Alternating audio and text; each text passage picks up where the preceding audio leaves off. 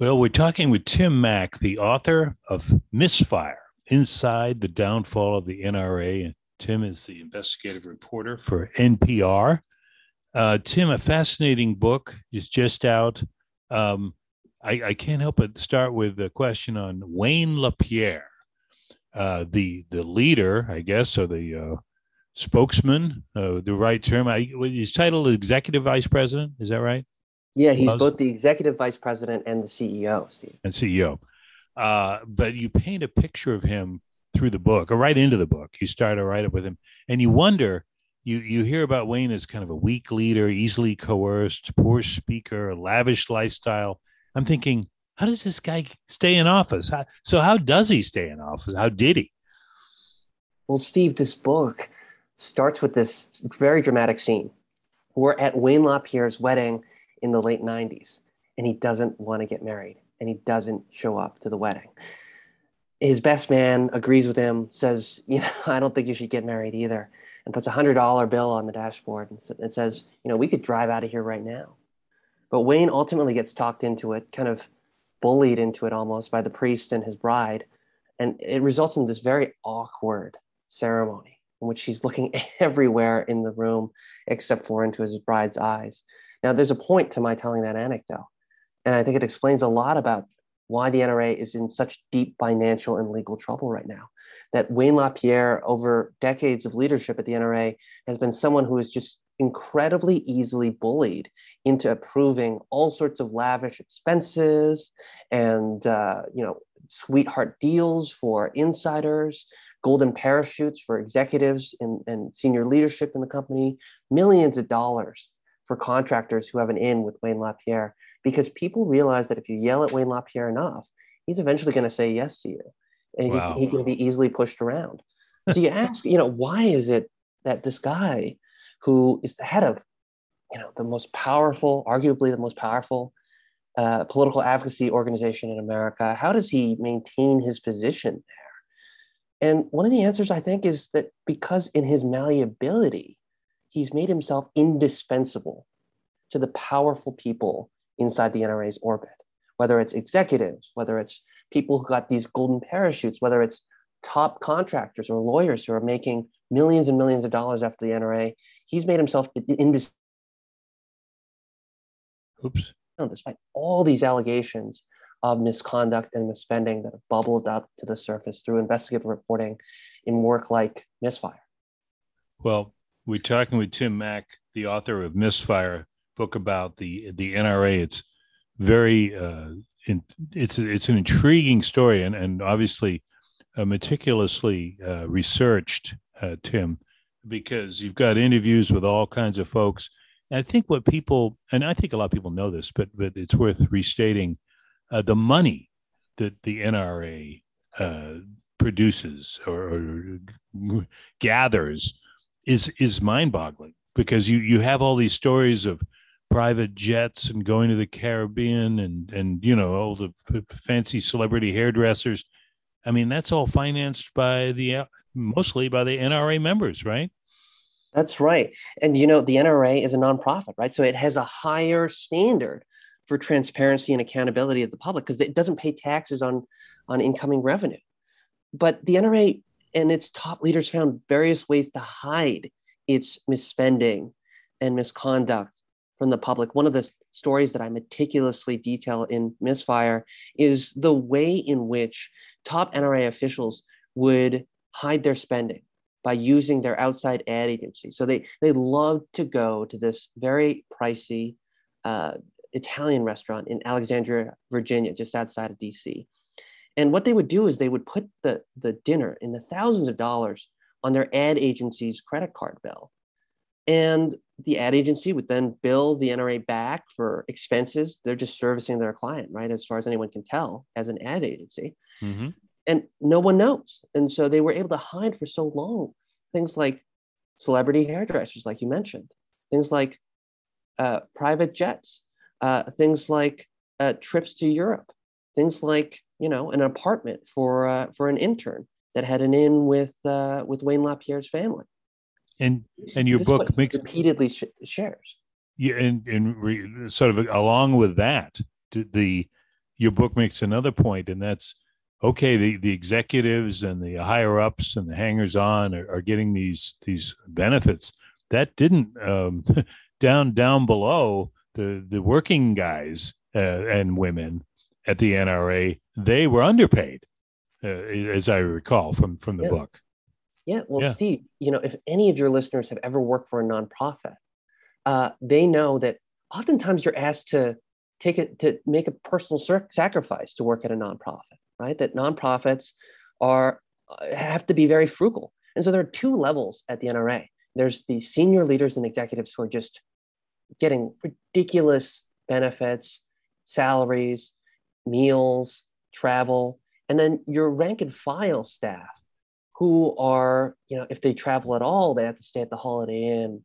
They're not allowed to take cabs and expense it. I mean, and they're paid just these rock bottom incomes. And they think, to themselves, oh, well, it's worth it to work for a nonprofit whose goals I believe in. But ultimately, they're not aware until more recently about how lavish the spending is at the very top.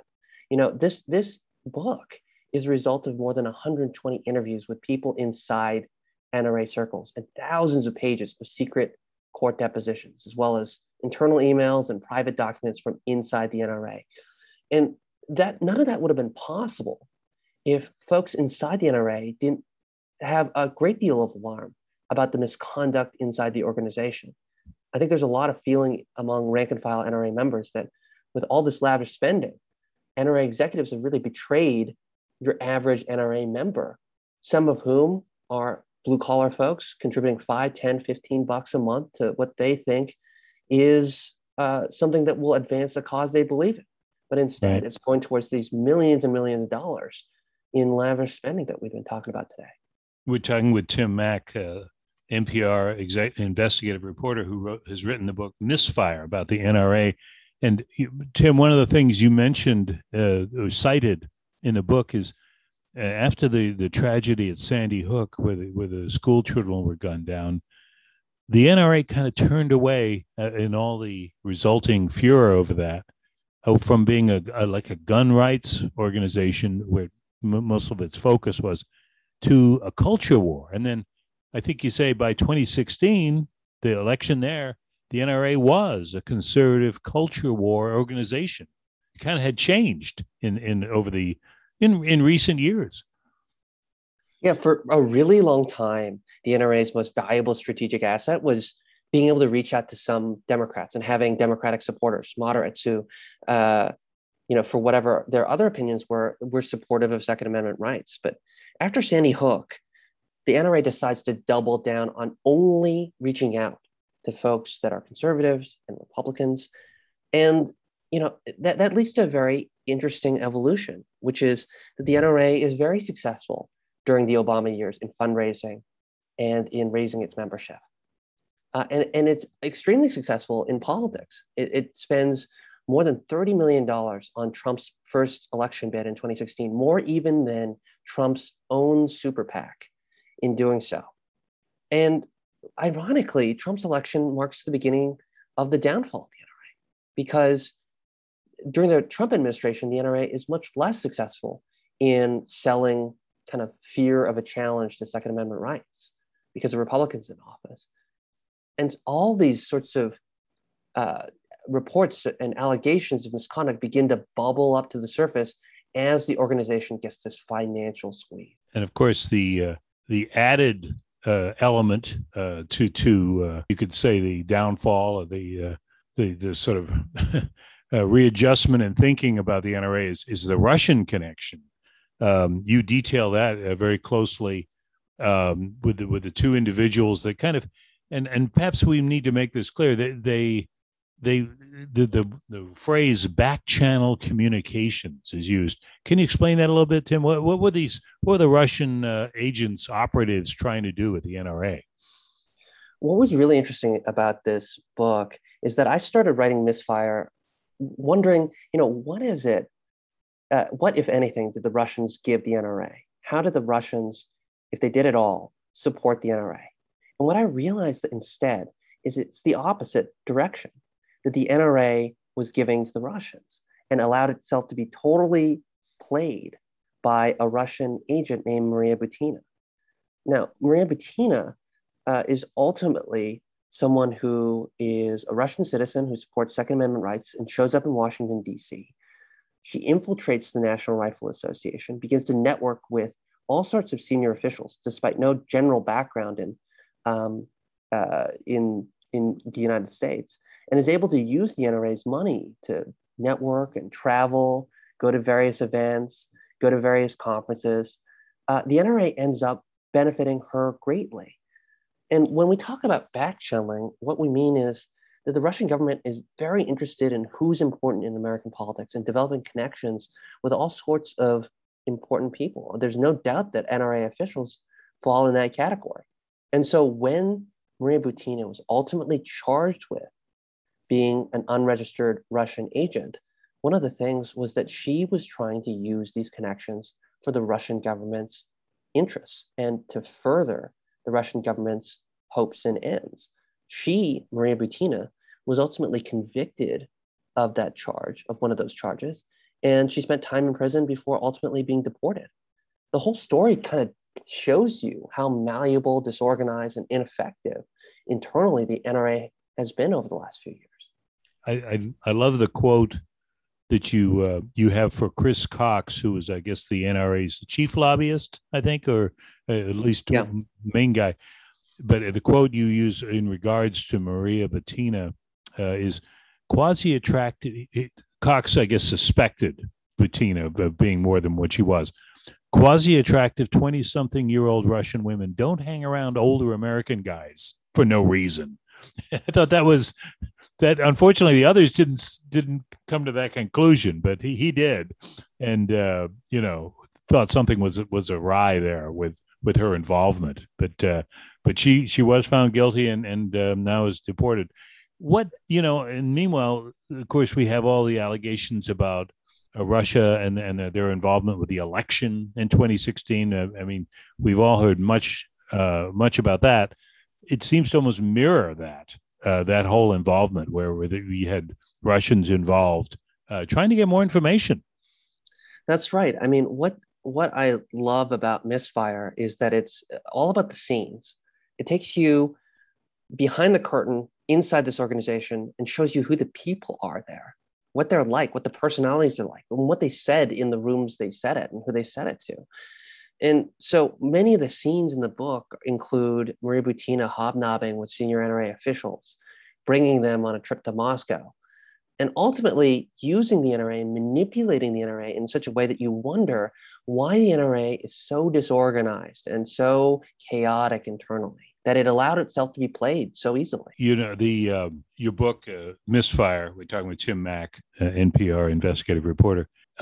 There's a review out there. I just was reading it online. Gabino Iglesias has written the review, and he concludes, I'll let you comment on this, Tim. Despite all that, and he's talked about your book, the NRA is still around and still powerful, which makes Misfire the equivalent of reading the autopsy of a zombie, one that reminds us the monster is falling apart, but still here and still dangerous. The NRA is still with us, right? The NRA is facing some of its most serious challenges to its very existence, but it's still around. Yeah. And it still has millions and millions of very passionate members. And, the fact of the matter is that these millions of members will continue to exist and their views will continue to exist, regardless of what happens to the NRA as an organization. So the NRA as an organization and its collapse over the last few years does not mean the end to the conversation about the politics of firearms and guns in this country. There's still a lot undecided on that issue, and the NRA may very well survive its current downfall and its current controversies. Tim, we thank you so much for your time and good luck as you continue to work on stories that we will listen for on the radio. Thank you so much. Thanks so much, Steve. Take care.